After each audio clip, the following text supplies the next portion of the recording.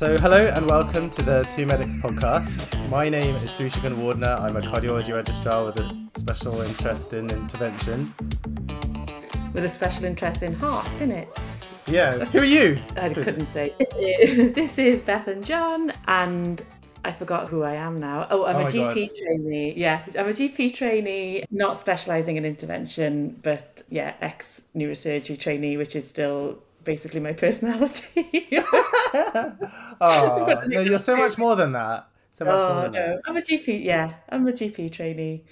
Yeah, fair enough. This is it's a bit weird for me to be introducing the podcast, and we were expecting to have Imran and Nina here, but they've mysteriously both disappeared at the same time, so I don't know, gonna have to guess what they're up to. They've bombed us off, man. They bombed us off. Exactly. Got better things to do. How about that? So today's episode is supposed to be like a year's wrap up, right? Where we go over the topics from the year, or at least what we can remember, because we were both saying we're just existing from 1 week to a time. The concept of time is just, I don't get it anymore. I know, there's some of that stuff in there, like bean bags, that was this year, oh my god, but it's just, when I was like, yeah. So that was this year though. Isn't it so much I've aged, man. This is the longest year. Yeah, definitely. And I feel like the medical side of Twitter has changed a lot this year as well. I feel like I interacted in a very different way maybe earlier in the year that I do now, and there's lots of like inflammatory accounts and stuff around of late, isn't there? Which has changed things. But yeah, I couldn't tell you what happened last week, so God forbid how we're going to wrap the year up. Yeah. Because it doesn't...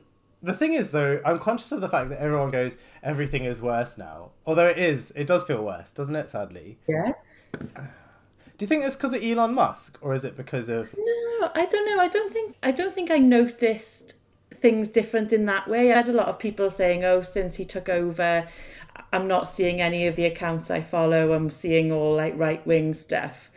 And I thought, but I always saw that that's not a new thing, and I think you just whatever gets amplified ends up however the algorithm works, isn't it? But yeah. I don't know, I just think there are more knobheads around. I don't know what it is.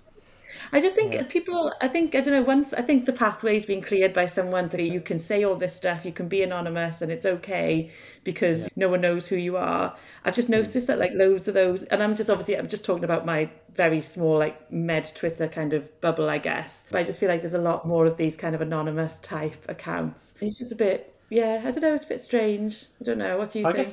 Yeah, doesn't that speak to how safe we thought med Twitter was, and now it perhaps feels a bit less safe now? It feels like there's more sharks in the water. But then, I feel like if that's the case, like, will it get better? I just wonder, does it reflect current times where everything's a bit kind of bit rubbish? And so I guess during COVID, people banded together more because there was a feeling of being in it together.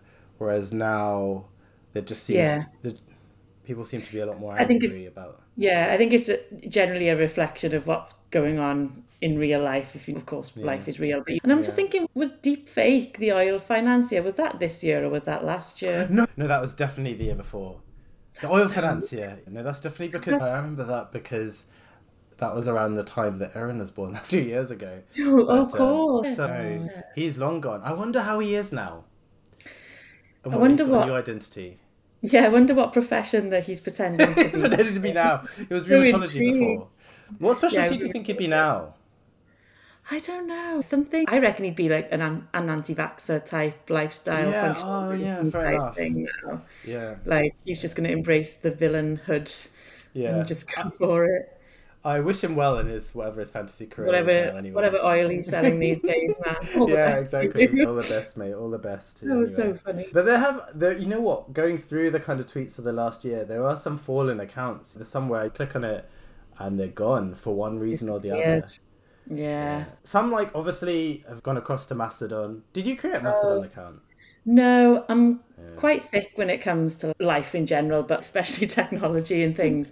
And it took me, even though I started Twitter over 10 years ago, I think it took me about 8 years to figure out what I was doing there, and finally got used to that. So I just couldn't bear the thought of, I thought, I'm just going to stick with this. And packing. Did you go? Yeah, you went. I did. I tried it. Like, the thing is that I don't know. I didn't get quite the same reception. So what I did for a while was I thought, okay, so I don't want to cross pollinate. So like Yeah. I thought I'd do different like memes on each one and see what happened. And simply put, I just didn't get the level of validation that I get on Twitter. So I was a bit like, oh, No good then, man. Suck it up. yeah, I only want Yeah. people to be like liking my stuff, and I was a bit like, this is terrible. I'm I not feel like getting it's I the feel like it's a spin-off. Like obviously Friends is very problematic now. The TV show Friends. I like feel like that's Joey. Twitter. And then yeah, Mastodon's like Joey, where you just try and Oh break out, yeah. doesn't quite work, and Yeah, then and the yeah, promise was there. Like Mastodon's quite a it cool name was. for a Yeah, thing, and I still got my account. yeah. Occasionally, I open it up, but it's not really, it's not taken off. Not I yet. think on paper it did sound it sounded so much better, but yeah, who knows why it didn't take off. Oh well, so for now anyway, we'll still be talking about Twitter, and so what we decided Yeah. to do was work through the year starting from January, which, as I say, seems like a really long time ago. And it starts with we start with a kind of a question that I'm always asking myself. So even though it's January, this could literally have been posted yesterday, and it's from Xander. He goes, "How does one get good at being a trainee?" And I think we're probably from the conversations we have with one another, I think we probably both got kind of feelings on this one. But he goes, Yeah. I feel yeah, I feel so overwhelmed by trying to keep all the plates spinning. And I would definitely use that term before, plate spinning. Logbooks, portfolios, teaching, operating, service provision, in inverted commas and little stars because God, isn't that a topic? And then many have suggested going less than full time, but the thought of extending further is daunting. I have been busy before. I worked full time through all three of my full time degrees, but this just feels different. I can't be the only one that's experienced this. I feel as though if I can't push past this, I just can't see a career for me in medicine, and I guess that just makes me feel really sad. So this was in January. Earlier, so January 2022. So Xander's still around and tweeting away, and I'm glad, that he's still. I always feel a bit funny about this when people do tweet that, because you're a bit like, you stick at it and whatever, and then at the same time I'm a bit like, but if it's really toxic, then should we be doing that? Should we be the voice that's, oh, have you considered, what do you think about on this kind of topic? It's really hard, isn't it? And I have this perpetual like argument with myself because I think whenever I clicked on this and I was scrolling down and the first reply I saw was my own from January the 6th. And I always, whenever there's a question or a tweet like this, I always end up thinking this same sentiment that I feel like I'm a good doctor. And when I was in neurosurgery, I felt like I was good at what I did then. Of course, obviously not amazing, but I felt like I was safe and competent. And I feel like I'm safe and competent now. But I think it's different being a good doctor to being a good like trainee, if that makes sense. And I feel like I can be a good doctor, but I'm definitely not a good trainee. It just feels like such a big disconnect. Sorry. Yeah, why do you think that is? What is it? Okay, what do you think makes a good trainee? Because I don't feel like the answer to that is someone I necessarily like that much. But No, same. Yeah, same. I don't equate being a good trainee necessarily with being a good doctor or good at whatever you do. I don't think those are like mutually exclusive. But I don't know, being a trainee is very much about, in my kind of, if I break it down in my mind, it's all about that executive functioning type stuff of portfolio and reflecting. And it feels very forced. And I think like we're constantly reflecting and we're constantly thinking about stuff that's happened to us, but I'm not being forced to write it down in a boxes with very regimented descriptions and what to write. And it's when I with my GP portfolio, it was all about, oh, you should write your reflection like this and not like this. And I'm like, well, all I'm doing is just writing crap reflection. just to satisfy an ARCP at the end of the year, and it doesn't actually mean anything. And things like your multi-source feedbacks and stuff, like, yeah, of course we're going to ask people who actually like us. And it's just, I don't know, there's a disconnect with that as well. I feel like we always get maybe good reports and stuff from our colleagues in whatever field, but it doesn't quite match up with the effort that I put into the portfolio. And I don't know, I've got such a grudge against it now. No, fair enough. But if you had all like unlimited resources and unlimited time, and you could redesign the ARCP process, like with all that power, and you didn't let that power just suddenly take on the world, like world domination and stuff.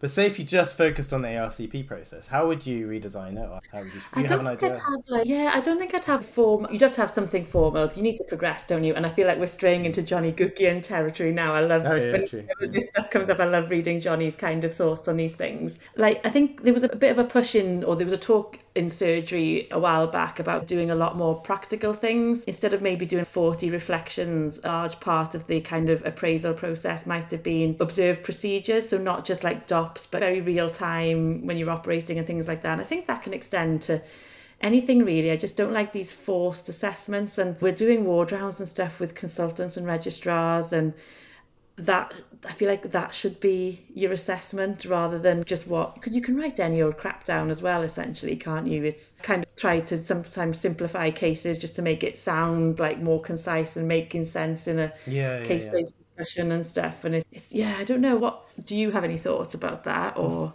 I think if I imagine, say, in like a world where, this sounds really lame, but if Apple designed like the hospital, right, from scratch, and whereby when you did the clerking, for example, and you like write stuff down, and all of the data was instantly just collated into different things, and so therefore, like, you saw this person and you picked up these signs, those would all be populating some kind of weird logbook, so that if someone asked the question like, how many people have you seen with this, or how many times have you heard this, or whatever, they could find it. And so that kind of takes the onus off you to like basically wade through this information and try and find like meaning in it, which I think is just really, really like weird and post hoc. And as you say, I'm not sure that we're really getting much from it other than just being like, look, here it is. Oh, like, because day to day, I don't think it has a reflection on how I am day to day. Whereas in your idea, which sounds really good, for example, like if you went onto the electronic patient record in the hospital that I work at now, and if I could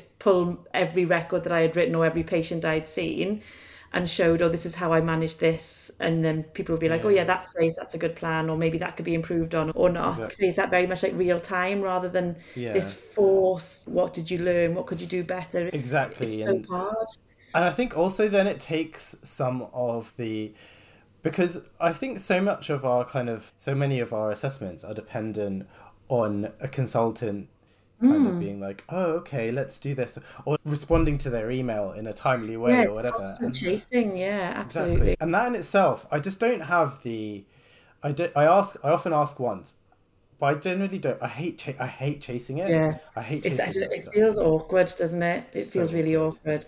One thing I was surprised about in GP was that even our reflections had to get signed off by a supervisor, which I'd never done previously. So I don't know why we just couldn't input things into your portfolio and then you get to ARCP and it's reviewed. But each reflection had to be signed off by a supervisor before it would even appear in your portfolio. And it's so arbitrarily, it just adds another, like a checkpoint that's not really on a process that's already quite laborious and long.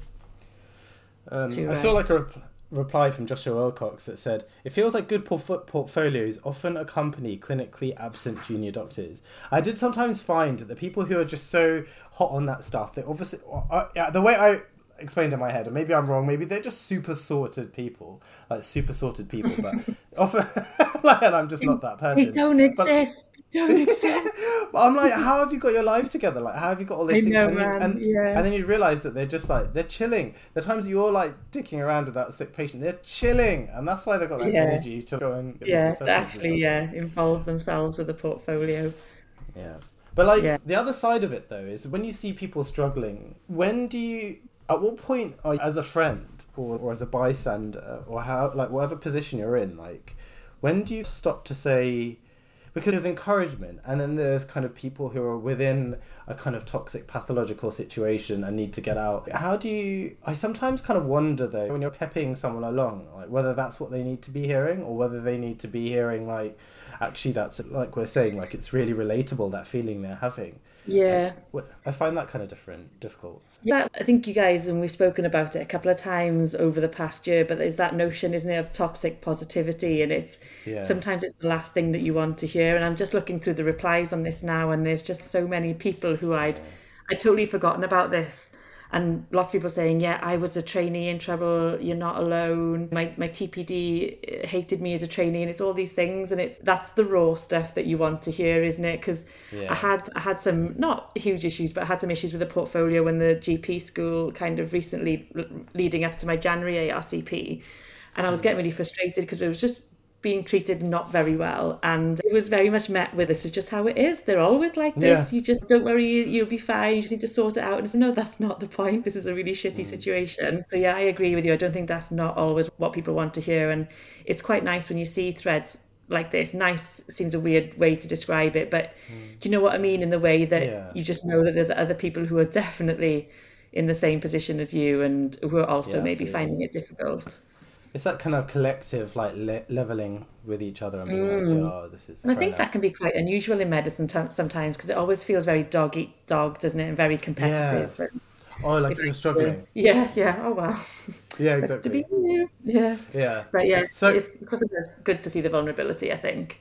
Absolutely. What did you think about this next one, the verbally offered? So locum rates is something that kind of comes up, or at least you pay is obviously a regular topic. And do you remember this one? So verbally offered an enhanced... So this was from Clara E. Munro. Verbally offered an enhanced locum rate, wild extra £5 an hour to cover a rota cap that had been known about for 5 months on the day. So 3 months after submitting the form, finally emailed and told, rate is honoured only if this offer had been made in writing before the shift started. Hashtag flourishing. I enjoy that. That's bull, isn't it? In writing. That is bull. Yeah.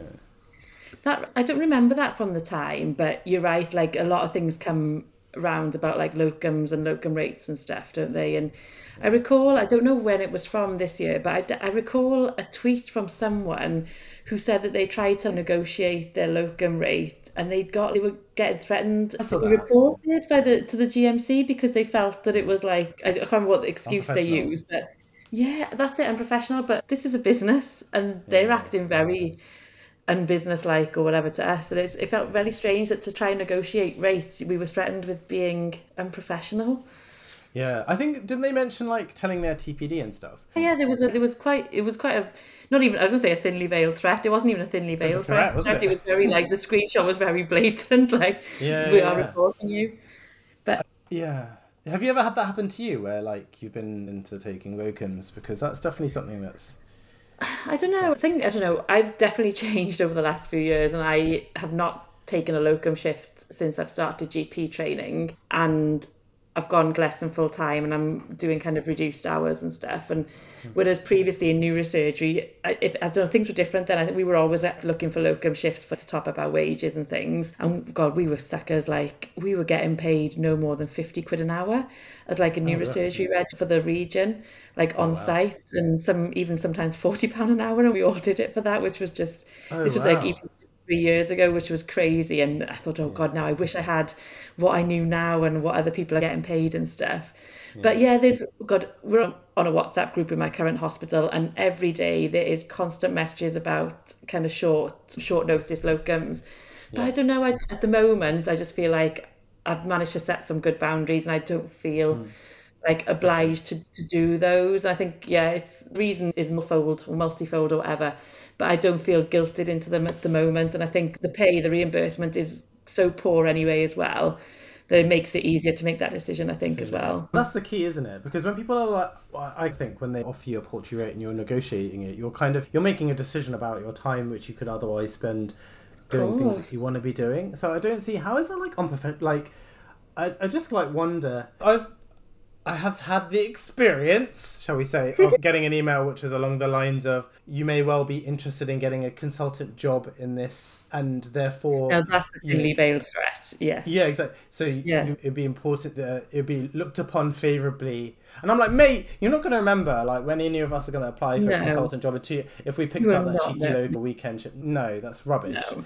And that's such a sneaky line, isn't it? Exactly, right? And I just think...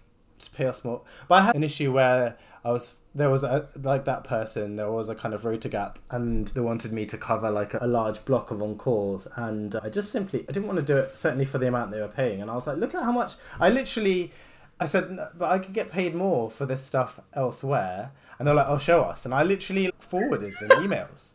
Being like, this is what is it? And they were like, okay. And then I went to some managers and they came back and they negotiated. And I think that's like reasonable, because I'm like, mate, literally. That's professional. Yeah. Yeah, absolutely. And I think I saw a response to that tweet that you mentioned where someone was saying that the BMA are going to release like a kind of recommended like hourly rate thing or Oh, like a whatever. rate, yeah, because they've done it for consultants and SAS, haven't they? Like a rate Have card, but they? it doesn't exist for other grades at the moment. And I think, Right. is it Mike Henley who's quite vocal in that respect? And I see him posting the rate card a lot. And I think it's such good work because you're saying, like, this is what our union recommends, this is what my True. colleagues are getting paid, and you can use it to negotiate. But I think anyone who's not at that level, we still struggle, and it's hugely variable, isn't it, between like regions and stuff. True. Mike Henley, yes, he's very vocal when it comes to the consultant situation, isn't he? Yeah, should we move on? Yeah. I just, No, but it's I think something like that is much needed because this is all, I don't know, I think, yeah, we're not getting paid our worth at all. And it's, you hear lots of these stories about last minute locums, you try and negotiate, they say absolutely not, and then the shift goes empty and they've just, yeah. it's like cutting off your nose to spite your face. It really, yeah, I don't understand how any of it works. Totally, totally. Yeah, I'm moving. We've just done January, so like February now. It's all very kind of very fitting for now as well, like you say, isn't it? These are timeless tweets. Yeah, exactly. There's a tweet from Wingsome Lau. Do you want to read this one? Yeah, so hashtag unconscious bias episode 502. This morning, an anaesthetist walks into the neurosurgery handover meeting and addresses Oh my the God, room with, it wasn't because it was "Hello, neurosurgery gents." though. No, but this, I feel like I could be writing this tweet myself. Yeah, hello, gents. I'm sure it wasn't intentional, but as the only female neurosurgery reg present, I can't help but feel a little excluded. I don't know, that's just everyday occurrence in neurosurgery, I feel. And gents, I hate that word. Hello, gents. It's very upper middle, no, upper middle, upper class white wan Yeah, kind of speak, isn't it? It's, yeah.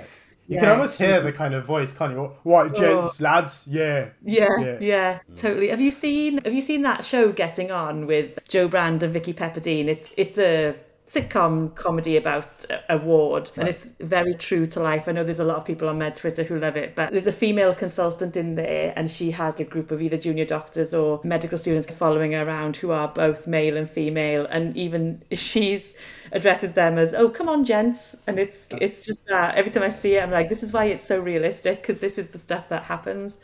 It's Yeah, only words, isn't it? But I don't know. It's yeah. just, oh, it's a bit icky. It isn't it? It did make me think because sometimes I have been known to call pretty much everyone mate, and I have called people bro a lot, which is weird because that doesn't make any sense. But like, I think there were a lot of responses to that, which were basically going along those lines, but were from the perspective of not really seeing how, in that scenario, how othering that what we think is just like a Yeah, throwaway thing is actually because it's like one of many things, isn't it, that just makes of people feel course. like an outsider. I'm just looking through some of the replies now, and there's a few about saying, "Oh, I would say, all right, lads," or "all right, guys," and I'm just like, that feels a bit different. Yeah, we can still talk about that, but I don't know. Gents is just, it's just a weird one, and there's lots of talks about whether you say, "Oh, hi everyone," or "Hi all," or "Hi Yeah, guys and gals." It could be anything, but yeah, it's just, I think when you're in like an old boys club like neurosurgery anyway, and I don't know, stuff like that just all fits with that stereotype, doesn't it? yeah. There is. Have you? You must have had that kind of scenario, so whereby you're walking into somewhere slightly like threatening or like outside of your. I definitely had that kind of sensation as a med reg or even as a cardiology reg, and you walk into an area where you've been, I don't know, you've been fast bleeped, and there's like a bunch of people who are just like, I don't know, Yeah. like watching you as you enter, and Yeah, like, I always. you're not local.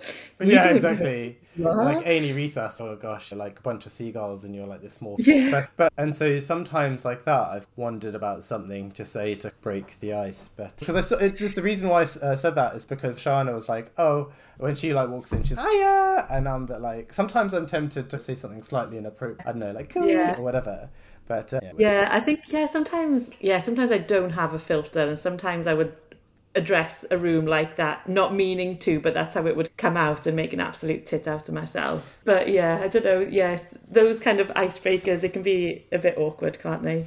yeah, totally. That's like my default setting. So like the next one in February was one where I thought, so this was from Spooky Medic at AGEM Journey. And I said, okay, Med Twitter, today I wore clean Converse to placement. She Oh, I mentioned forgot clean, about is mine not this. clean? Yeah, I And forgot about was this one. told Yeah, it's extremely unprofessional. I look smart otherwise, and I don't really see how my choice of footwear makes me unprofessional. I wouldn't mind if my doctor wore trainers as long as they were kind. And then one of the replies was, "Patients will judge you on what you wear. I'm not saying it's right, but it will happen!" Exclamation mark. Ultimately, you're there for their care, and so pushing the dress boundaries may cause avoidable friction. How often do you... I love Converses. I never me really too, thought man. of them They're as... timeless. I know. And They're also, pushing the dress boundaries, man. this is such a weird reply as well. Like, Yeah. pushing the dress boundaries as if Boundaries. Converse is some like crazy, wacky, out there type of what? I know. Yeah, I think what's more unprofessional is and oh, I'm so sorry if you do this, Therusha, please forgive me. But you Uh, know those people who wear scrubs and then will wear like a brown pointy toe smart shoe with like oh, green gross. scrubs? You don't do That's that, do you? weird. That is so Oh, thank weird. Why would goodness. you do I that? think that's unprofessional. It just looks strange. Like Yeah, it's I really don't odd. know. Yeah, trainers all the way with scrubs, man. Yeah. I Don't wear your don't... dress shoes with scrubs. yeah, no, I didn't. I wear my theatre shoes mainly Yeah, because... your clogs. Yeah, yeah, yeah. because I think that's normal. yeah, whereas although my theatre shoes were white and then I got Lily to like colour them in pink because people That's kept such a good nicking idea. them. People kept nicking Yeah, them. yeah, And I saw one guy like wearing yeah, them out like barefoot and so I was like, no. So people may have something to say about that. yeah, But then I'd be like, oh, my daughter like drew on them and they'd be like, all right, whatever. yeah. But I bought a pair of acid green pair for the exact same reason because they were oh, vile nice. colour, and if Really somebody else busted. was wearing them, it was Like, because they yes, were they're vile. mine. Yeah, I'm yeah, like, yeah. those are Fair. mine. Yeah, Just yeah. the shoes. That's how you have to survive, isn't it? Because people will nick them. Anything nice in the hospital and like someone will teeth them. Yeah. But like, Sometimes what even is... like padlocking them together was another option as well that only oh you know the God. code for. So Yeah. you'd have to like, yeah, both clogs were together. Yeah. But do you think Sorry, no. it's so easy for like people to be like, that's unprofessional, this is different, this is unprofessional, that's unprofessional? And do you feel like we're already discussing that again, like this idea of what's professional? And I feel like that's something we talk about so much. But like, why is that just so ubiquitous? It's such an easy thing to Yeah. like, an easy criticism that seems to be leveled at absolutely everything. Yeah, Um, it's definitely like the flavor of the month or the flavor of the year, I think, at the moment. yeah, It's, yeah, every person who wants to be inflammatory or reactionary, like, that's that's their the kind key of buzzword. weapon, is that word, unprofessionalism. Yeah. I find it really does get my kind of, it does raise my hackles and it does make me think because it's such a kind of weirdly veiled threat, isn't it? It makes you, because I feel like it cuts quite close to like our identity because so much of, we want to be seen as, like appearing as unprofessional kind of makes us, or makes me feel like someone saying that I'm acting in a way that's not befitting a doctor and stuff, and Exactly. Yeah, it's kind of yeah. I hurtful. think it's a word that cuts really deeply. And I think I've had it used against me in a work setting with supervisors and stuff previously. That stings even more, I think, because sometimes it's over like really innocuous things. And as soon as that word or that notion is cast around, Yeah. it hurts because you know that you're not. But if that's the What thing the... that people see about you, you're just like, God, like you say, it's tied exactly. up with your identity. It's, oh my God, what have I done? And Yeah. I think people know that, and that's why they weaponize it as well, because it's such an easy thing to say. Because I think that was this year, wasn't it? That is it, Dr. Aurora with the laptop getting reported to the GMC, and that was all tied up in being unprofessional and stuff. Whereas really, that there's nothing unprofessional about that kind of interaction Yeah, about being promised laptops and stuff. But that's the threat that was used, and look how far that went. yeah, totally. How stressful, right? And I don't know. I think we need. I don't know how we can like decouple it because it's just used so readily and so brazenly by Yeah. people, and I feel like yeah, And like, how is there, like, how can there be some absolute shitbags around in our profession, yeah, which we all know there are, and then they just coast through, and yeah, we know that there's serious issues about their professionalism, but no yeah, one kind of in the regulatory body gives a shit. yeah. Is that what I mean? Or Yeah, oh yeah, yeah, that's prime candidate number one, and there's yeah, loads of them around on social media, and very vocal, but it's just like that gets swept away. It's so bizarre. yeah. I despair. Anyway, on to a Yeah. topic that I feel like we're both way more equipped to talk about. So April this year, in a new special on how to raise testosterone levels in men, Tucker Carlson's guest suggests testicle tanning using infrared light as bromeopathic therapy. Thanks for linking this one, because I missed this the first time round. I'm gutted. So I've missed so it's April. So I've missed about 8 months of this therapy. Man, you know what? You can catch up. It's done me the world of good. Like, I'm always getting my perineum out to sun it. Yeah. Can you double dose then? It's not going to cause a problem. Yeah. Like, I think, you can essentially double dose. Just get like everywhere exposed, essentially. Make sure that's the main thing. So like, you just stay out until sunrise to sunset. That's all you need to do.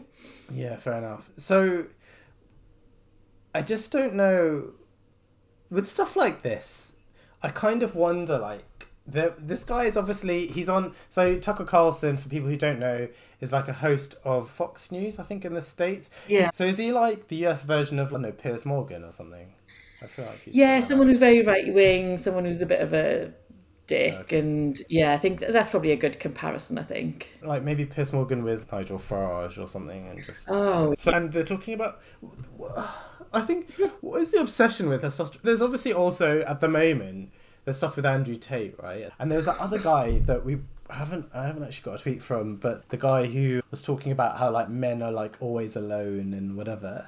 And do you remember there's that guy who's like, you're born alone, nobody will care for you, and what you need to focus on is raising strong sons or something. And I was like, whoa, dude, way to tell yourself.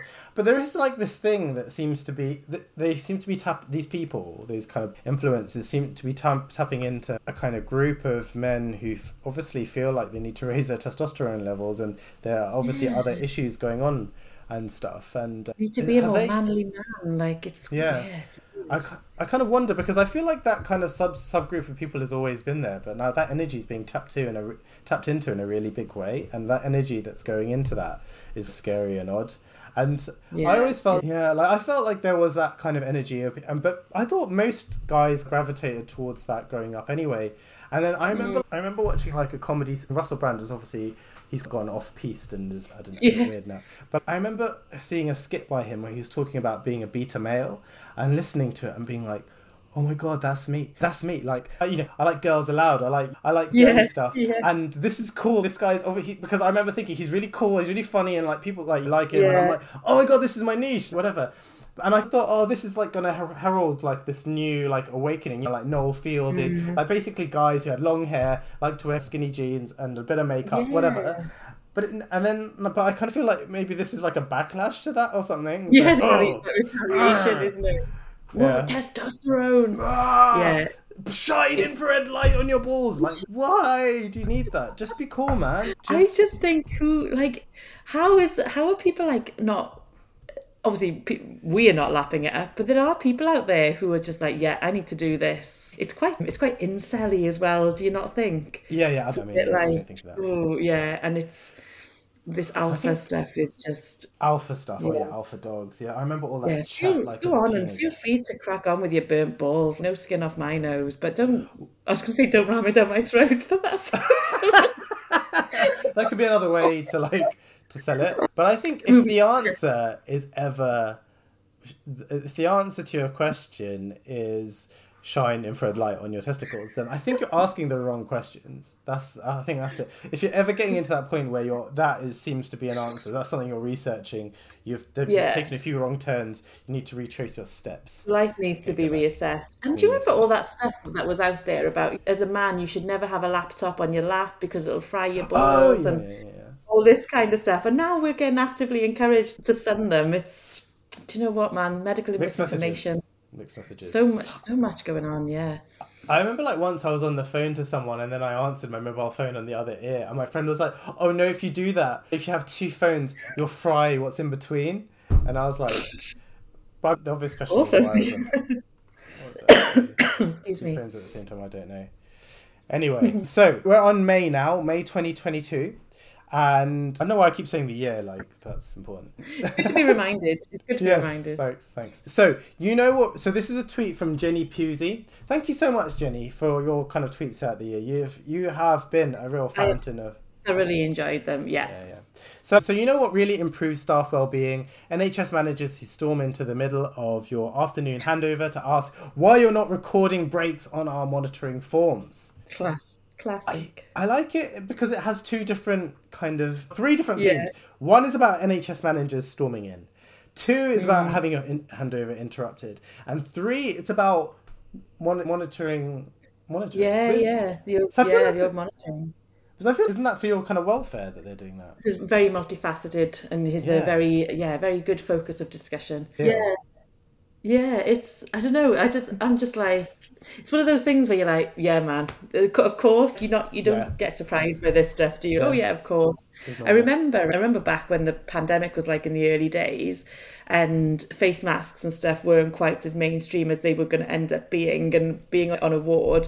And NHS manager coming down and saying, "Why are you wearing that mask? This is not for you." And Oh. all this kind of stuff. And it was on I can't remember what I won't say where I was and what ward I was on, but it was very much you're going to be scaring the patients. You need to take that off. And it was all just, sorry, who do you I think think you you are. are? Like, and Yeah. this is not like an NHS manager versus doctor thing. But again, it's that kind of, in the middle of the ward round, feeling absolutely free to just storm in and interrupt things. Well, they're very much non-clinical. They shouldn't be in a kind of a middle of a ward round in the middle of a bay anyway. What are you Yeah. contributing there? And just that kind of audacity to think you need to stop what you're doing because I need to tell you off about something. Yeah.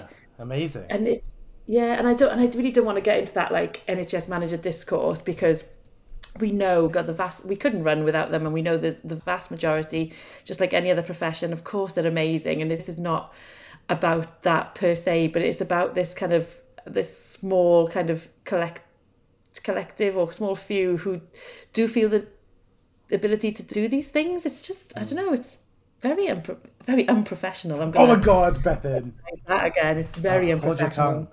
Yeah. I know. No, I know what you No, mean though. But okay, so we're not obviously we're not bashing all like NHS managers because no. they're dickheads in every realm, Oh, in right? every walk of life, isn't it? Yeah. Yeah, yeah, absolutely. And certainly you get that amongst doctors, don't we know it? But it's interesting like that. So what did you do? Did you take your mask off? Did you take it Oh off? God, no. I don't know. I think but the past 5 years of my life, I've become very arsey, and I don't know what's changed.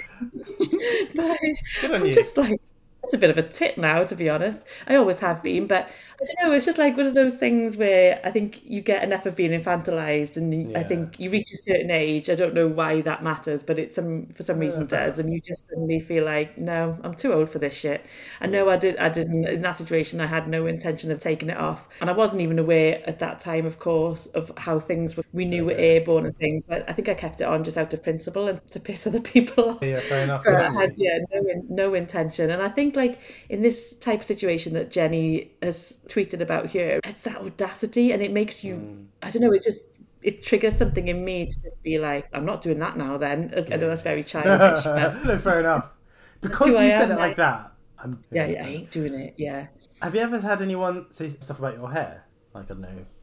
Because that seems to be something Um, that if they decided to Oh take an God, issue with. yeah. I've had comments about kind of hair and stuff, and I tweeted about something recently in response to I think it was in response to something Roshana said about nail varnish because I feel like that's come up quite a lot as well, and Right. infection control policies and stuff. And I remember having like shellac nail polish on before I was going on annual leave and being in like a theatre setting, and the consultant I was with at the time had normal kind of chip nail varnish on, and Right. I got absolutely rinsed in front of the entire theatre team before I'd Oh even God. scrubbed in for daring to walk in with this nail varnish.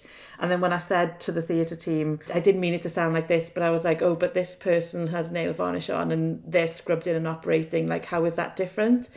And the exact words to me were, she's the consultant Fuck and off. you're the registrar. So that's just how it So is. And I was like, oh, I forgot oh that that microbes respected this yeah. hierarchy have, and Yeah. oh, of course.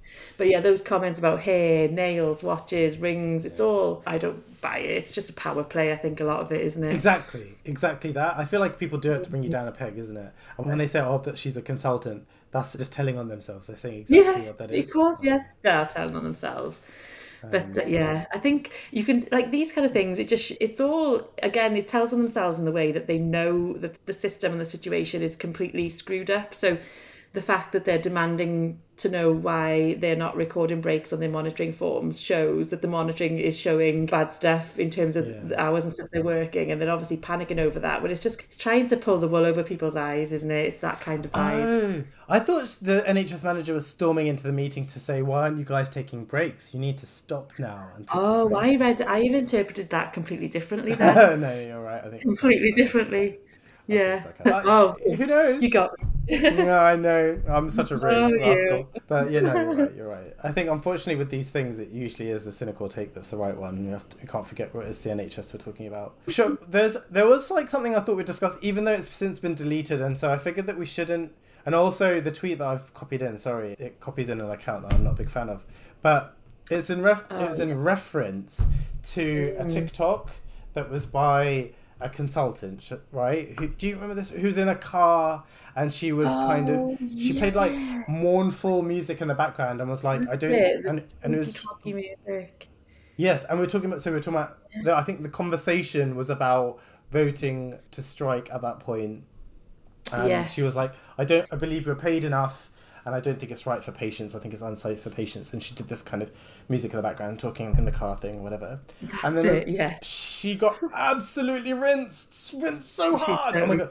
Came to Twitter and amazing. I think fairly. And then she came back with, oh, I'm really sorry. Like, I do support junior doctors and stuff. And then there have been a few other things where I've seen where I'm like, oh, I'm not so sure she is the best person to be working for as a junior doctor. I saw this kind of TikTok video where she was talking about hiding during junior doctor changeover day and stuff. Really, bad vibes. Yeah, definitely bad vibes. Yeah, I was just chuckling to myself because I remember thinking at the time when she posted the video and then came back with this brutal like apology kind of thing. It felt like, remember, was it Eamon back in the day who did a video, and there was it Frankie that did a song, F You Right Back, and it was like this do you remember that? A to and fro between, I'm sure it was Eamon and Frankie. This must have been like 15, 20 years ago. And it just felt like she was, I don't know, it felt like she was just arguing with herself, just very behaviour. I forgot she must have juniors and stuff. Oh, God bless them. Exhausting. So I can imagine as well, because people put their kind of best social media selves out there, right? And so it'd be worse in real life, right? And so I'm like, God, what must she be like? Yeah. So funny enough, so I just saw Jenny Pusey's just responded to my. So obviously it just seems funny that we're kind of like talking. We mentioned her, and she goes, "I saw a TikTok earlier of the top 10 Twitter dramas of 2022, and my first thought was I would love a medic Twitter version of this. Not very relevant to this tweet, but throwing the idea out there. I'm like, mate, we're literally just talking about you in anyway. Yeah. So hopefully she's listening and knows we're a fan. Yeah. Yeah. Maybe she's tapped into this room somehow. I know. She's always listening. Jenny, she's got a finger on the you? pulse. Yeah, Jenny. Yeah, man, she's way ahead of us all. Yeah, exactly. Okay, so now June. So this was, I thought, an interesting one because it's something that I think about quite a lot. So this is a tweet from Roshana, and she goes, "Do not police juniors," in inverted commas, tweets by weaponizing their training position just because you don't like what they say. We're watching yours, woman who has sent all the examples up and down the country. Wow. Don't want to mess with Roshana. No, she is got no. I was going to say she's made a bed for herself. I don't mean it like that. She's become like this oracle in the way that she's this person now that's getting sent all these tweets and stuff, and that, I think that's quite a really powerful position to be in. There must be a lot, like I can only imagine, but yeah, very. I don't know. Every time I see her like crop up, I feel like she feels or looks and appears more empowered each time. She's doing good work, man. Thank God we have people like that. Very good work. Totally. So like, I do feel like it's a thing though, isn't it? And whilst she obviously has in some ways like gotten to, seems to me anyway, like almost transcended that because she is quite like her reach seems to extend far and wide. But I think there's a lot you can assume from like a Twitter following, and you don't really necessarily know of that for certain. Yeah. And like maybe viewing her as untouchable is, I don't know, is that anyway. I like wonder though when I like tweet stuff, like whether like how much of it, because it's so easy to get branded as like a troublemaker or difficult or a bit annoying or whatever, and those kind of little words seem to carry a kind of weight and with them. Do you ever think about this? You've got a sizable following. Do you ever think so I've come a cropper a couple of times. So since I started back in training in February of this year, I've done 2 rotations and I'm 2 for 2 in rotations, essentially of being pulled into one of those meetings without coffee, shall we say, about something that I've said publicly. And when it's been pulled, I've not said anything wrong. I've not done anything wrong, but someone has seen it and it hasn't landed well with them because essentially it's, I guess, what I won't go into specifics, but it's not been lies or anything, but it's always been like, oh, we can't do anything, but we've brought you in today to discuss about something that you've tweeted. And again, the professionalism thing is thrown around, and it's just made me realize that people are always watching. I think even if you don't recognize kind of people or people that I've been pulled up by are not even on Twitter. So I've got this complex now where I'm like, trust no one. People are always watching because people love to screenshot, post amongst their groups. And it's these things that you say that often lands with people because they can relate to them. That's what kind of gets people triggered, I think. And it's often kind of senior people, whether they're senior medics or consultants or execs, managers or whoever. I don't know, things just always find a way to get back to them. And I think you have to be very savvy, don't you? And I think know that ultimately you're not doing anything wrong, but also it doesn't feel great when you're pulled into these kind of meetings, like Roshana says, when they're trying to weaponize these things because you personally don't like what's been said. Not that it's a lie or anything, you've just taken offense by it, and you as in whoever's pulling you in for that meeting.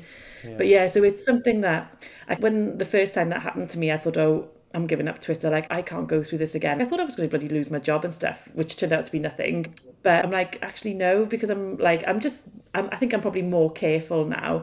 And it's never been anything to do with patience or confidentiality or anything like that. Far from it. But yeah, I don't know. I just think, nowhere safe. I know that sounds very like pessimistic, but I think be aware that people are always watching, I think. Yeah. I find you're right. It's difficult, isn't it? Because sometimes when I think about it, I get angry because I'm like, I just want to I think when like COVID happened and stuff, it made me realize like how isolated we are. But also, and I think Twitter gave me like an opportunity to still be authentic, or at least myself. Like a lot of the stuff, I just kind of like vomit onto Twitter. There'd be stuff sometimes I'd look at my tweets and I'd be like, wow, because it almost was like a stream of consciousness. And I sometimes feel like if you don't like that, then I don't really want to work with you either.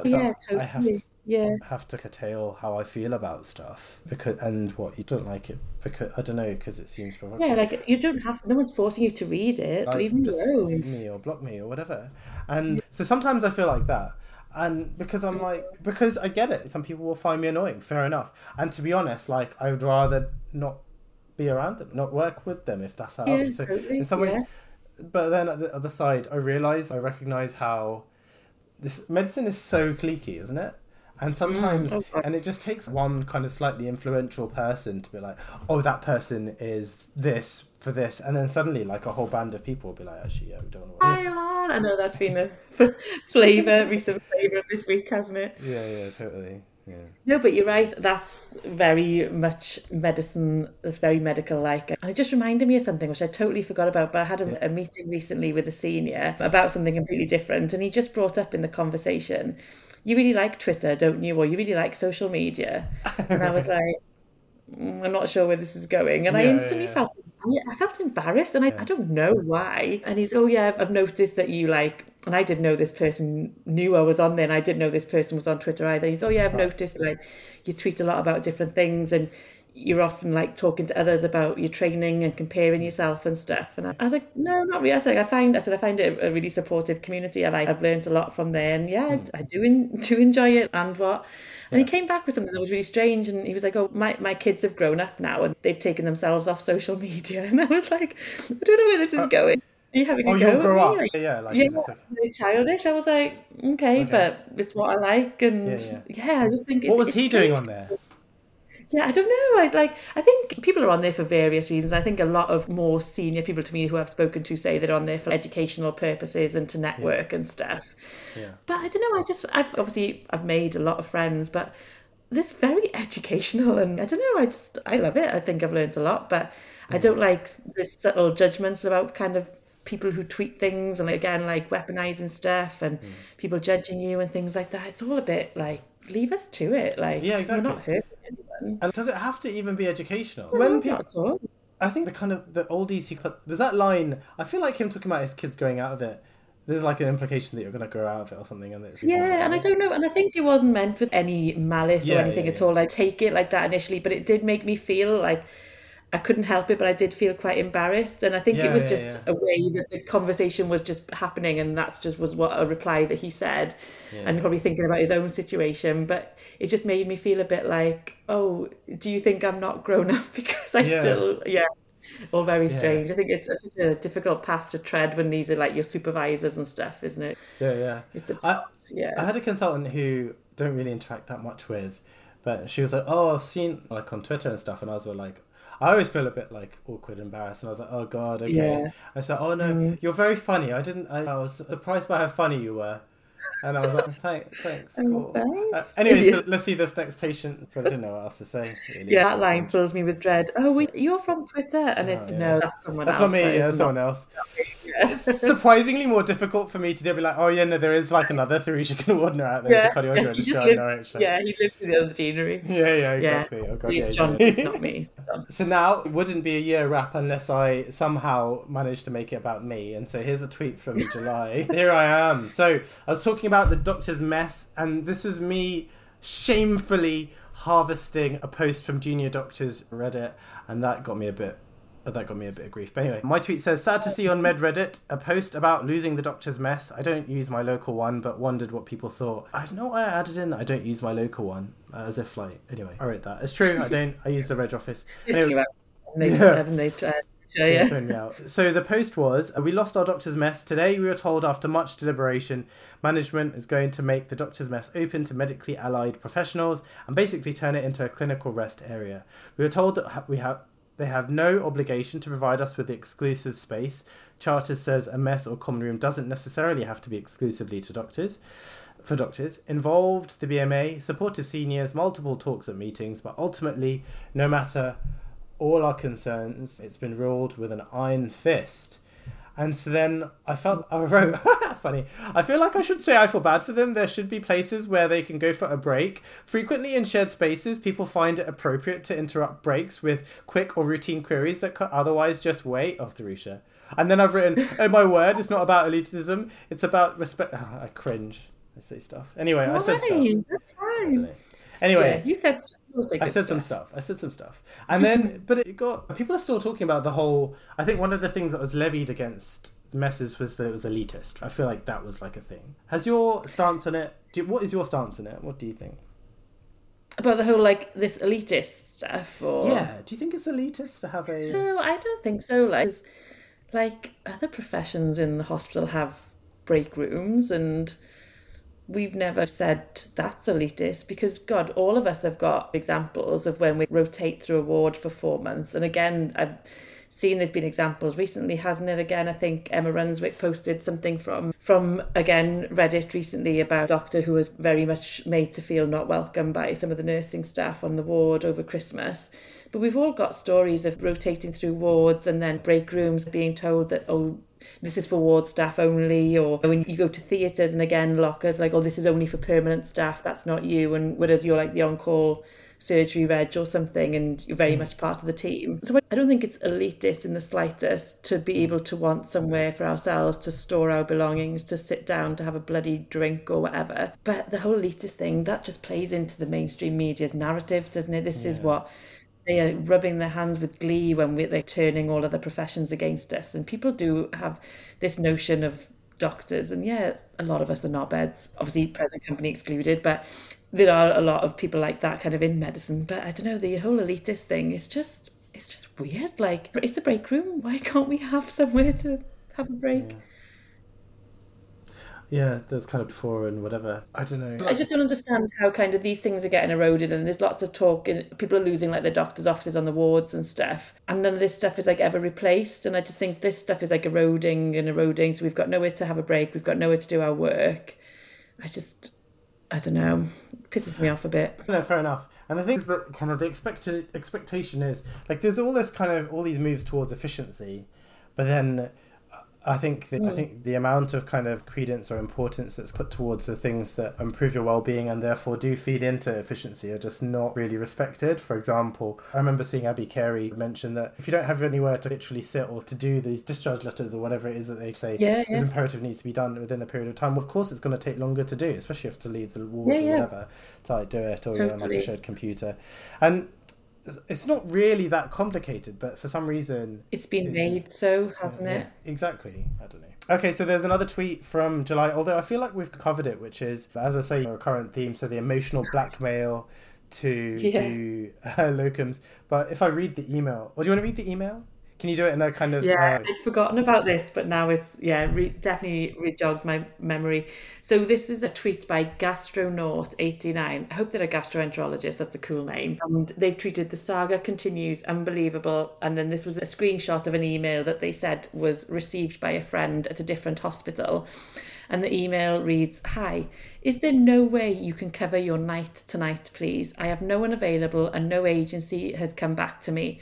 I would really appreciate it if you could fight through the pain and come in for me, please. One last favour, since I give you those lovely locums." No locum shift is lovely. That is BS. Please, smiley face emoji. Thank you. Thank you. Ew, fight through the pain. It's gross. How dare you? Yeah. If you could fight through the pain and come in for me. Yeah. Don't know what you think. Can you imagine like typing that out and then clicking and thinking that was a yeah, I don't know, just the act of writing out and then seeing it in front of you and being like, yeah, that's cool. Like I want to click send on that shit. Yeah. Like, wow. So they're definitely going to do the night shift if I send them this. Yeah, this is good. This is a good. Yeah, that was like the kind of problem solving. Like, yes, solution. Yes, I'm going to bank them. Yeah. And I'm going to ask them to come in when they're sick. Yeah, that's going to work. Amazing, really. So, work through the pain. Oh, he is a gastroenterology trainee. That's cool. Sorry, I just saw that. I was like, okay, that fits. I just love the name Gastronaut, and I was like, yeah. Oh, fair enough. He's You're like, oh, it makes sense now. Fair enough. I was like, it's all coming together. So, emotional blackmail. This is not cool, is it? I hope. Now, to make it more topical, though, say if that person had copied the email but included the sender's name in there. Oh my gosh. That was from this. Oh, look at you. I know, tying it in. So this person hasn't said the trust it's from. They've even said received by a friend in a different hospital. Oh God, they put the initials there though. But anyway, forget that. So a person, so that generated a lot of heat. So there was a kind of email recently. I can't even remember what the content was. It was mean though, wasn't it? Oh no, it's about junior doctors being seen to be watching the World Cup final whilst enjoying the World Cup whilst working. Like, this wasn't signed off for. What the hell were you doing? You're supposed to be working. Blah. And so they copied this kind of email with the sender's name on it. The full name, wasn't it?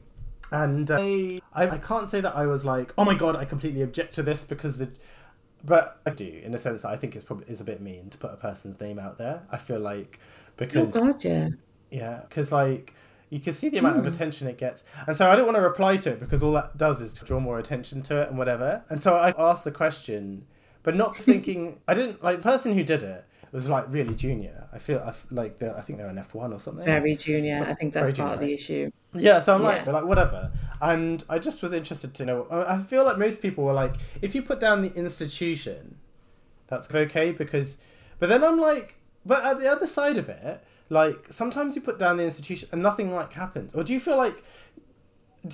how often do you get, like, a kind of flaming online, on Twitter or whatever, and then there's, like, a cultural change as a result of it? Do you know what I mean? There's outrage and energy. Precisely 0% of the time. And we see situations where there's been, like... There was that thing that you guys mentioned recently on one of your episodes about the one trust suddenly retracted all the bank holidays over Christmas and said, oh, you don't have your bank holidays anymore.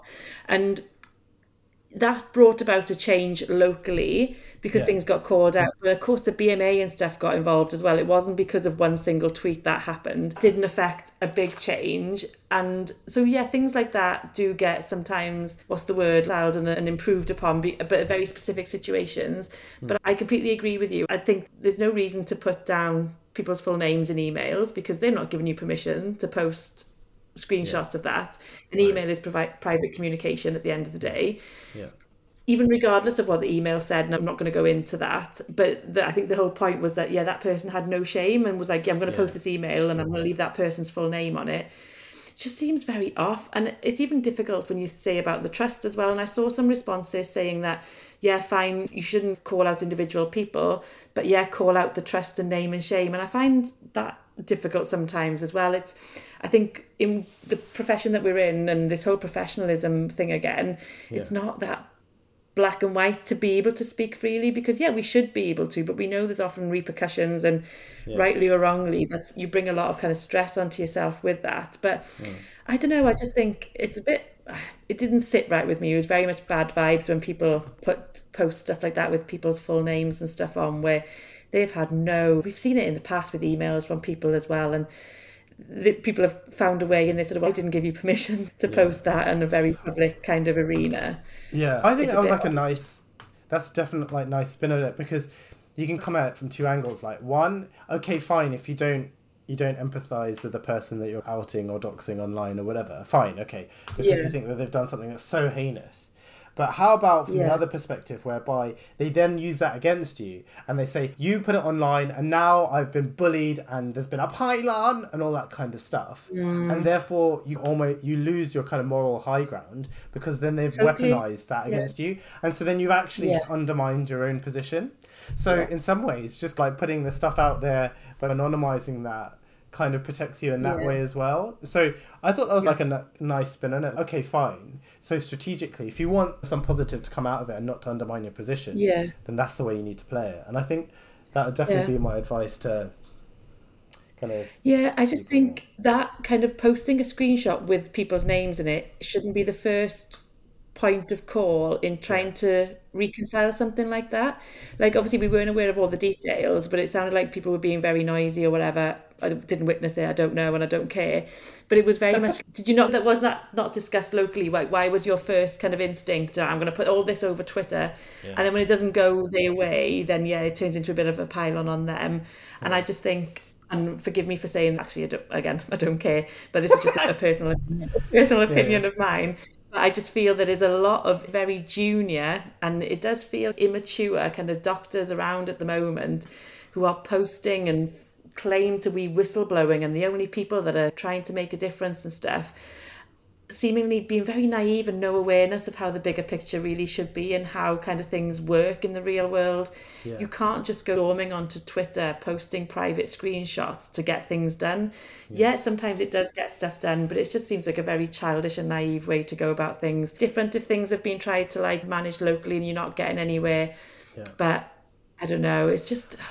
that's the one thing I've disliked about Twitter lately, I think. Yeah, fair enough. I've got to say, I like the energy. I like the angry energy.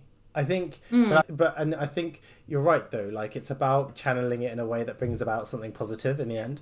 Because if you're right, if you want to be like tit for tat, like whatever, then you can go and you can set fire to. But if this is about making it better, making the situation better for everyone, and about, I think if you care about the people that you work with and making it better for yourself, like this. Say if this is the first week into your attachment and that's a member of staff that you're working with, you've burnt all your bridges doing that, and so you do have to be careful. You cannot forget that you're going to stay in these places and you're in the same deanery and people talk and stuff. Like, we've all experienced that stuff. And we mustn't forget as well that we are all on social media, and there is an element for anyone, and I refuse to believe anyone who denies this, about engagement and validation. And we can't forget that these kind of tweets bring a lot of likes and validation and views and retweets. And I do sometimes wonder if that's sometimes the ulterior motive, and that's absolutely fine. If that's what you want to do, no judgment from me at all, but it's like the content doing that is just it feels a bit weird vibes, I think. I think apparently there are like medical students and stuff who listen, and I just think that obviously we want, I think as seniors, like we want to protect our junior doctors and stuff, and so we're not saying that you shouldn't come forward and expose bad behaviour. That's not it. But I think certainly like our message is that there are like pathways that you should try, and if not, there are lots of people online who are willing to give advice, and then there's stuff that you can do anonymously that's safer for you as well. So I think just bear that in mind. That's it. It's for looking after yourself, isn't it? Just be careful, look after yourself, and just don't. I think it's being careful that you're not leaving yourself open for people to retaliate and bring things against you in the future. I think that's what my main worry is, essentially. Yeah, totally. So, moving on to August. So this seemed like something that happened a very, very long time ago. I forgot about this as well. Yeah, the tea bag. The tea bag. So this is where Worcester Hospital... Was it Worcester? Or was it Worcester? Worcestershire? Worcestershire. I think that's how English people say Worcester, I think, yeah. Worcester is Worcester. Shouldn't Worcester be spelled W-O-S-T-E-R though, really? Have you seen that video? It went viral about an old Italian grandpa trying to say Worcestershire sauce. Yeah, like, Worcestershire. Yeah, I did. Worcestershire sauce. Yeah, that's adorable. That was adorable. Oh. This tweet that I've copied though is so there's a little thing that says a little treat to say thank you, and inside it is a tea bag. But the tweet that I've put is where like Metal's done it, where someone's taking out a tea bag and it says GMC referral, and it just cracked me up. Oh my god, you can laugh but also cry at the same time, couldn't you? I totally forgot about tea bagging. Tea bags, yeah. Hey, wait, did we get the George Cross this year as well? Was that? Oh yeah, this we year? did. Yeah, that's this. That was this year. Yeah. George Cross. God. Oh, we were so lucky and privileged this year. We've had so much. What a year. Anyway, let's move on to this is Layla. No, Layla is someone I follow, and I think she's just effortlessly cool. Like effortless. She's so cool. Man. I wonder what she's like in real life. I imagine she's like. Really cool. She is, isn't she? Just like there are a few things. Like I wonder what her voice sounds like. And I imagine it's like quite syrupy and jazzy, but also I imagine her to be about 8 foot tall for some reason. Yeah, like this goddess. Yeah. Yeah, like Wonder Woman-esque. Yeah. Anyways, so she said I had a reg introduce himself to me as I'm name ST8, and I just thought it was the oddest thing. I replied, I'm Layla, 36 years old. He didn't find it that funny. She said that funny, so obviously he did find it slightly funny, and it is funny. It's really awkward titter. How do you introduce yourself? How do you introduce yourself? So I am again being a bit of a dick in the last couple of years. I always used to. I don't know what it is, but I find myself introducing myself more now as I'm Dr. John. I'm one of the doctors working here today. Yeah. And I don't know why I've done that. No, I don't think it is. But in terms of, things have changed, and I don't know why. And I'm just a bit like, maybe I'm just a bit more respectful of like my own career now. And I was always kind of. Not, again, I'm worried that this is going to come, people will say, oh, what's wrong with being a nurse or whatever, but being a female, you always get confused as being anything but a doctor, and that's fine, but it just gets to me at points where you're like, actually, I'm not, physio, whatever. So I got to that point where I think I use myself as, I'm Dr. John, I'm one of the doctors, or one of the junior doctors on the ward, or in clinic, or anything, essentially, and if I'm with a consultant or whatever, I'll say this is my boss or my supervisor and stuff. So you'll say, hi, I'm Dr. John, I'm one of the junior doctors on the ward. Probably more, I'll say more, I'm one of the doctors on the ward, I think, rather than junior doctors. I don't know, it's strange, isn't it? It's so natural. I don't know, I've never thought, but I've never said I'm one of the GPST ones. I've never said... I've never said, I'm the neurosurgery ST4 or whatever. I would always say, I'm the neurosurgery reg on call. Or I don't know. Yeah, I think it's weird when people. Don't know. Have you ever heard? Did you know I did neurosurgery training before? Did you know that? Shut up. Did you know that? Shut up. No, but you said that you've changed. So what did you? Because I know I jest, but no, I think before I was like, my name's Beth. I'm working on the ward today, or something like that. I don't know, really? But okay. Never until recently, I've never introduced myself as doctor, whatever, and I don't know why. And I think previously I probably felt like a bit of a fraud, I think, and I never did that. But I don't know. Again, I'm just like, oh no, I've worked for this shit. I'm just gonna say. I do think that. Yeah, it's do you funny. think people think you're a dick for? I don't. I think that's. No, I think that's very much come from me. That's my like internalized, like self-critical. But it made me laugh, and I'll never forget a previous hostel I worked in, and I met one of the sisters, and she said, "Oh, my name's," and then told me her exact banding and every role that she had. She was like something like, I'm one of the band 7s in theatre, and then went and link for palliative care, lead nurse. It just kept going on and on. I was like, okay. Cool, nice one. Yeah, it just made me laugh. Like I had the CV, and it was just like a normal meeting, like we were doing a case together or whatever. And not in a bad way, but I was like, that's quite unusual that you know your exact banding and everything. I'm a band 7B. I was like, okay. That's good for you. Do you think nice? Do you feel like she must have felt intimidated, and so therefore? Yeah, or just maybe not even intimidated, but maybe wanting people to know that she was maybe more senior, which I totally respect, but I've never experienced that before. But it's always been like, oh, I'm one of the sisters, or I'm coordinating today, or whatever, rather than like the exact banding they are and stuff. I thought maybe it was a way to get, which I totally enough. Yeah, totally. It's funny, isn't it? Because we can frame it like either way. Couldn't frame it like, oh, it's like an assertion of dominance. Yeah. And so I never. Yeah. I say now, like, hi, I'm Theresa, I'm one of the cardiologists. I say I'm a cardiologist. And that was after, like, one of my consultants said to me, like, you're a cardiologist now. Like, at the end, you're going to be a consultant. And now now that I say I'm a cardiologist, I don't say I'm Dr. Gunawardena anymore. I say I'm Theresa, I'm one of the cardiologists. But I definitely would have said I'm Dr. Gunawardena definitely when I started, because I did have it. I remember once going up to see a patient and I introduced myself as a doctor, and she was like, oh, I thought you were one of the cleaners. And I remember being like, oh, okay, cool. Okay, that's how it is. Right. And that was definitely bring me up down a peg. Go on. No, I feel like that was it. It was designed to be undermining. No, it's really strange. And I think like people say it in a way that's a bit sometimes subtly passive aggressive, like they may not be explicit about it. And I've been on kind of the medical take this week, and yesterday I was seeing a patient in the ambulatory whatever, and this woman kept saying to me, so you're the doctor seeing me today? And I was like, yeah, that's correct, my name's Dr. John, I'm on call today. And she was like, but you don't look like a doctor, and you don't sound like a doctor, and you don't have the personality of a doctor. So did you really? And I was thanks, I think. Yeah, and I was like, and I just kind of looked at her, and I was like, okay. Yeah. What were you expecting? Yeah, it had like such a shit shift, and I was like, I don't know what you mean by that. And she was like, I don't think it's a bad thing. And I was like, oh, okay, thanks for clarifying that. And then she went, cheers. I'm gonna call you Bethan because that's your name. And I was like, okay, good. Like good. Fine. Like, you can read my badge, that's absolutely fine. It's not what I introduced myself as, but I just want this consultation to be over. And so through stuff, and then she just went, and you're definitely the doctor that's here today. And I was like, yeah. And she said, you just don't act like one. And I was like, wow, what does that mean? What were you supposed to do? Again, exactly. And I was like, do you want me to just be an arse? Do you want me to start throwing my dick around? Like, I don't know what you want. And it's just... Yeah, and even though people might say, oh, that's not a bad thing, mistaking you for the cleaner or whatever, again, being a cleaner is not bad, but it's that subtly veiled weird thing, isn't it? I wonder, because ultimately you were like assessing her and you're going to be the person who institutes her treatment and stuff. And so I wonder like if in their head, what is this gambit going to achieve for them? What is it by saying this? What's she thinking in her head is going to happen? Like, best case scenario is that say if, the cards on the table is because she doesn't like you. For whatever reason, she don't want to see you. So she wants you to go and find someone else to see her, in which case she has to wait for longer.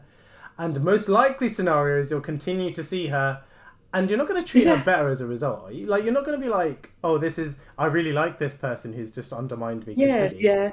So what is it that she's trying to achieve? I just don't know. I would love to understand people, but it's very strange because are you trying to be nice by trying to be more informal and my friend because that's okay, but it's not really appropriate for now? Or are you, like you say, just being a bit like up in your grill, not happy, and maybe want a man or somebody who you think looks older? Because then the consultation continued and this kept going on. I was trying so hard to ascertain why she was there and what I could do to help her. And then she was like, where do you live? Right. And I was like, Liverpool, the Northwest. I'm not being more specific than that. And it was just I'm quite an open person, but it was just all very strange. And then she was like, were you married? You're not wearing a wedding ring and all this kind of stuff. And I don't understand, like, what's going on? And I was just like, oh no. I was going to lie and say, I'm a nun, so I can't actually lie.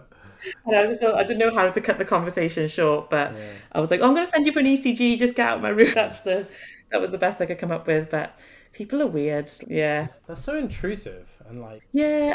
I sometimes find those interactions harder to deal with than people who are like overtly very mean and quite rude to you. Like, at least you know what you're dealing with, right? Yeah, exactly. Yeah, absolutely. But when anyhow, sorry, I went on a bit about that. No, I can see why you feel that way because because you're made to feel like perhaps you're being sensitive by feeling that. But everything that you're saying is a bit like, what is it? Yeah. Like, what's the issue? Yeah. Because if you want to chat, we can chat about anything. You don't need to know about like my love life, what my address is, or anything to do with that. But Weird. yeah, People are so strange behaviour. Yeah, absolutely. We're now in September, October time, and there was a tweet from Nina which seems apt, but she says, anyone else feel like they're witnessing the final chapter of the NHS? Patients dying, waiting for ambulances, hospital waiting lists at record high, some waiting years, 1 in 4 patients predicted to be without a GP within 10 years. The Tories have succeeded in collapsing the NHS. She said this in September, and stuff's actually even worse now. And we were talking about it before, weren't we? Yeah. Just when you think it can't get worse, like it literally does, or at least that's how it feels. It just carries on. Somehow it does. It limps along. Yeah, it's a mad skill of the NHS at the moment. You can't see how it would dive further, but it somehow does. Yeah, God.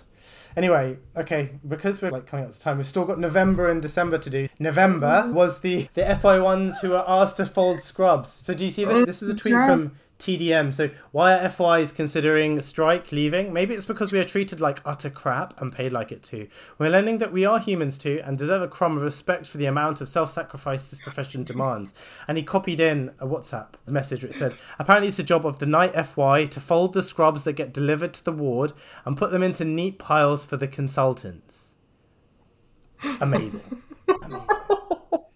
This reminds me, have you read, I think it's like, is it called Boy or something by Roald Dahl? And I think when he was at boarding school, like the little boys had to go warm the toilet seats up for the... This was like from this tweet was from like 1897 or something. Yeah, I know. That's what it reminds me of. Yeah, so press the consultant's underwear, fold the scrubs neatly. I know. I love the person's reply, which was just... Yeah. If I got asked to do this, I'd do such a terrible job that I wouldn't get asked to do it again, I guess. I'd probably take a steaming dump in the pile. And there you go. Yeah, fair enough. Nice. Never again will she have to fold the scrub. Yeah, nice energy. Okay, so we're now at December. I'm interested in your response to this. This is the tweet from Ronan, and it's... Loved. This was I wanted to call it MRSA. It's the MSRA exam preparation materials, isn't it? Yeah. So this is the exam that was initially made for GP training, I believe, and has now been taken into lots of specialty recruitment. Even anaesthetics and neurosurgery, I think, have started using this for national recruitment, and I think it's very questionable. And it's an examination that has a situational judgment component and then like a clinical component. And I think, was it last week or the week before that you guys mentioned this on your podcast about this question, isn't it, about you're the F2 and you're on your annual leave and you get a phone call from the ward because the person who you'd swapped with hasn't turned up, and what do you do? Yeah. And the least correct answer was that you should explain that this is not your fault, that you're unable to help them go along on your... Like, how is that the least correct answer? How is the most appropriate answer for you to do the running around, ringing your colleague when it says you're driving to the airport about to leave the country, but you're trying to find someone who's got this other person's phone number? It's amazing, isn't it? And when I did the MSRA for GP training, I'd never done it before. I hadn't really revised for it because I didn't know how to revise for like situational judgment. But I weirdly did like very well. So I think I ranked as like 14 out of 1,500 people doing like the GP training. And I don't know how. The clinical stuff was okay. It's all like very... I think having done medicine for a number of years, it's all like the very basic stuff that you see day to day. For me, I think the situational judgment stuff was where I assumed would trip people up.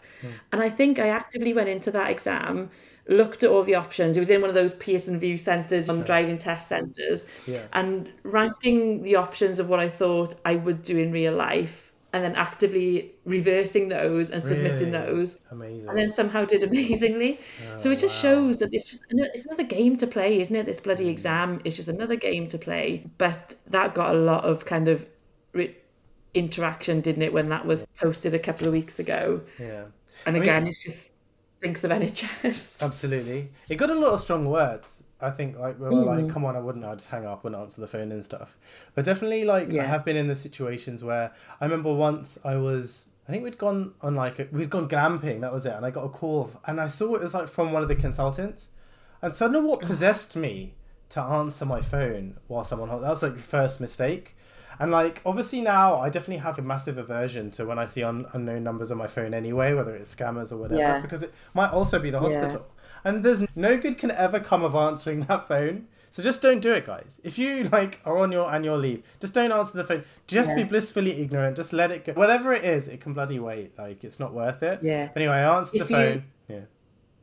I was saying, no, if you take one thing away from this podcast, it's that, isn't it? Don't answer the phone. Don't check your emails. Go on, you answered the phone. I answered the phone, and it was about a patient that I'd seen before on your leave, and it was just, you haven't done this and you haven't done that. And I was like, I'm really sorry. And they're like, can you sort it out? And I'm gonna camp. I'm camping. I don't have internet. Yeah, like, I've got 4G on my phone. Yeah, I don't have a laptop. Sorry. Anyway, so we're literally, I think we're walking to, there was like a trampoline place there. We're like literally walking to a trampoline place. I was with my daughter, and I remember putting down my phone, and then my daughter was like, what was that? What was that about? And I was like, I felt really stupid explaining it to her. Like, why am I answering this? But no happiness to come from that kind of thing. I just don't know in any other profession where that stuff like happens. And it's like you are expected to be at people's beck and calls. And like say, as soon as switchboard have your number and stuff, it just becomes a bit of a free for all at times. And I know you've talked about getting like phone calls when you're at home when you're not on call. And I've had that when I've been like non-resident on call and it's not you, but then they'll say, but who is and what's the number and how do I get in touch with them? And you're like, it's 3 a.m. in the morning. It's not me. That should be the end of the conversation. No further. But people have no shame. Like it's expected. I wonder if it must happen in other industries in terms of people working from home and stuff. They say that the kind of isn't the line blurred because people are working from home more. Yeah, I guess so. But they're getting like they're getting paid to like work from home, I guess. Whereas I feel like when we're on annual leave, I feel like people pretend to have like good boundaries. And when I think of other jobs that I've had, I've never been disturbed on annual leave as such. It's always, but like last week, for example, I think I had most of the week before Christmas, I had most of the days off. And I was getting calls from the bereavement office because the ward that I had worked on previously, people had passed away after the weekend and I hadn't been working, but I'd been on the ward, and I said, I'm not in until Thursday now. And they were like, these death certificates need doing, so why can't you come in? And I was like, I'm on annual leave. I'm not near you guys. And they were just like, what? Why? I've had that. I'm really sorry, but I can't. Yeah, it's really hard, I think, isn't it? People just expect that. And I think sometimes when you push back and like things like this, you just refuse, or you don't answer the phone or whatever, that begins to feel wrong, but in reality that's the most right thing you could do. Absolutely. I have seen it with the bereavement office as like an interesting example because their hours are like, I don't know, 9 to 5, or at least those 9 are to the time. 5, yeah. And often I've had it happen where I've been on nights and I'm post nights and then I'm getting hammered with like phone calls or whatever. That's why like for most of the forms I fill in, especially if it's to do with the bereavement office, I don't leave my mobile number. And usually it's emails that they're always like CCing in the consultants, and I'm like, fair enough, but I'm not doing that. It's like if they're there, they can crack on and do the forms. That's fine by me. Yeah, but it's not. But you definitely should. The take home should be that the no good can come of answering your emails or responding to phone calls and stuff from work when you're on your leave. Respect yourself. And allow that. Respect yourself. Respect yourself. And I like what you were saying. I think Xander's spoken about it before, and I think Abby Carey's mentioned it about people with dual SIM phones is amazing. If you're a sucker like I am with an iPhone, sometimes there is that argument, like you've said. I think you had previously a different phone for work. I think if you can do that's such a good idea, especially if you're in a specialty that's going to be on call and stuff as well. Yeah, definitely do that. And they're so liberating to just turn your phone off, and then you don't even become aware that you're missing the phone call, and so that ignorance is pure bliss. Yeah, it's even better. Yeah, even better. So I think we're coming up to time. I thought we'd end with the Fess Hole because these two have. Do you want to read out the first one? Because I was interested in what your answer to it would be as well.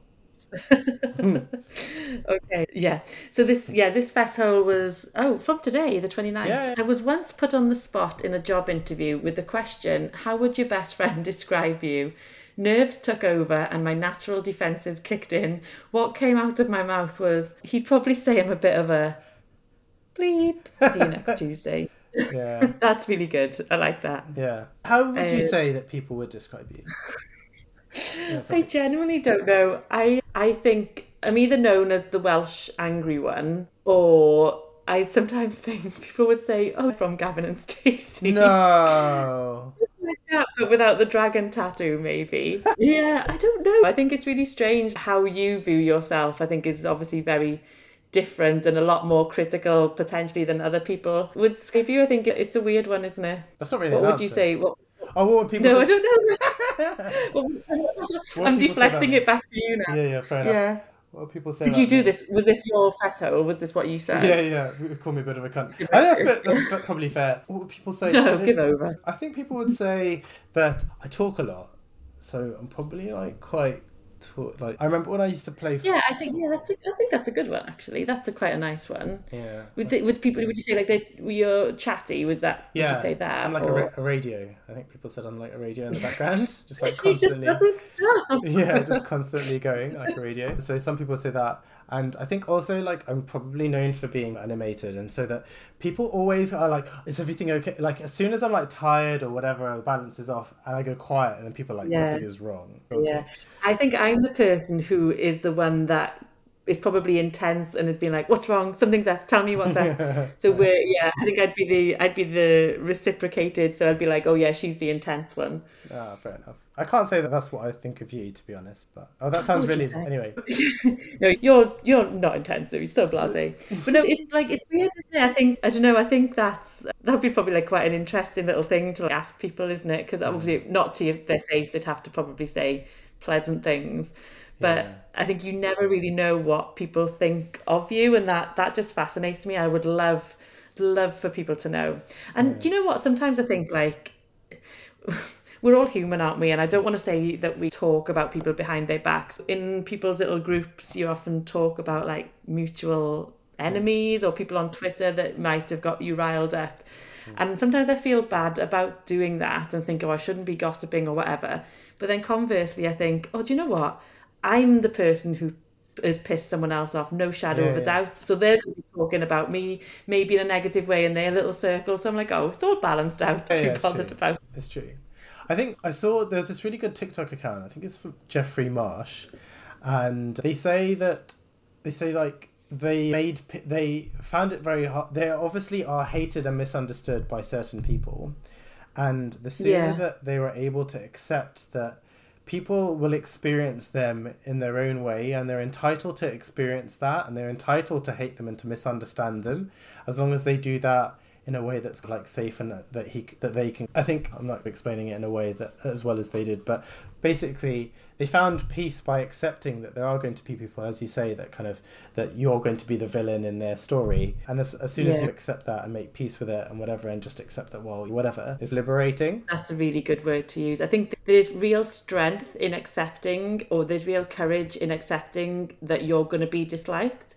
Like it's impossible to please everyone, and so you sometimes have to have that courage to understand that actually people are not going to like me. And like you say, I think that peace comes with that, doesn't it? Because you don't want to bend over backwards for people that you know would never see you in a positive light. Yeah. I like there were some emails circulating about cardiology. There were like a few kind of like complaining emails, and I was speaking to one of my supervisors about it. I think because some of the registrars like piped in being like defensive, that people are saying this and that and whatever, and then he just and I said, everyone hates us in the hospital. And he goes, yeah, that's like a cardiology thing. Like, it's everywhere. Like, everyone hates cardiology. And the sooner that you accept that that's the case, like, the healthier it is for you.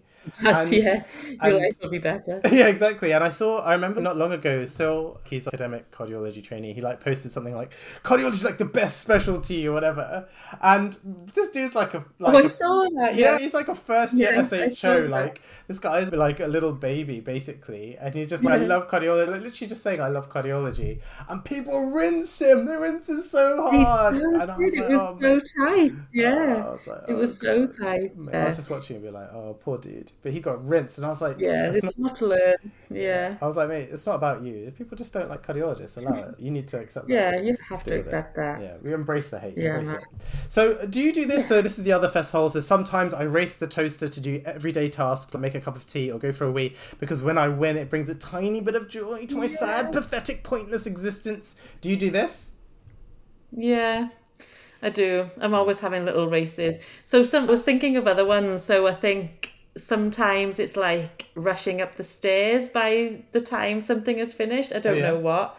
Or I don't know. I feel for me as well, I don't know if it's like sometimes it's a compulsive thing to do it. I don't know why, but sometimes I have to get up those stairs before that finishes. Or oh god, I sound weird. No, Do not you at do all. that? Yeah. My thing, I think I have a weird obsession with doing stuff, like having stuff going on at the same time. And I think so I definitely do it in the morning. I'll go and I'll start the engine to my car whilst the coffee machine's like cycling. Yeah. And then I'll be putting stuff in the boot of my car in the hope that by the time I've done all that, the coffee will be ready, and then I can put it into my coffee cup and go. Yeah. And I'm obsessed. It's like a weird, and I know that I have it like this kind of weird like completionist thing where I do like to do. And so I remember as an F1, I'd quite like it where we have two computers and you have two things going on at the same time, especially because some things will take a while to open, and to be like doing a request on one and then discharge letter in the other. And I did find that there was something, even though obviously like it's not ideal to be doing lots of things at the same time. There's like a satisfaction with it, isn't it? I think I know what you mean. Yeah, I think I know what you mean. It's a bit sad that I used it to compare with life as an F1, as if that's something of course. This is our lives now. We've just, oh, well. Something else we've got to embrace. Yeah. Anyway, so that's 2022 wrapped. Oh my god, we've gone well over time. But it's been lovely talking to you. Sucks to be the listeners. I know, right? Thanks if you've gotten this far. Thank you so much for putting up with this. And many thanks. 2022. It has been a heavy year though, hasn't it? It has. It's been really heavy. Thank you so much to you, and obviously to Nina if she bothers to listen. Like for so much. If she decides to turn up next time. Right? Oh my god. What if they're doing their own podcast, the Rush? I know, right? What if Imran and Nina are doing their own thing? God, what do they even talk about though? Imran will be talking about how he's getting paid £1,000 an hour to do the podcast. Yeah. And Nina will be saying, oh my god, can the NHS get any worse? Yeah, bless her. God, Nina, change the record. She needs to just not work one day. Like, she works a lot of hours. She needs to take a break. Yeah. She's a singing career, isn't it? That's the other thing that she could do.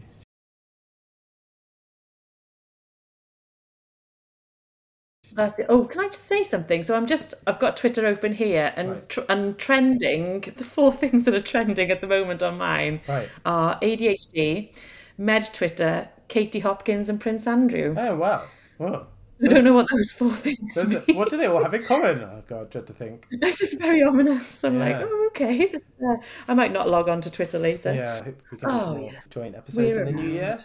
Yeah, cool. Oh, yeah, 2023, man. Yeah, so by the time people are listening, it'll be the new year. So Happy New Year, everyone. Bye. Happy New Year. Bye. Bye-bye.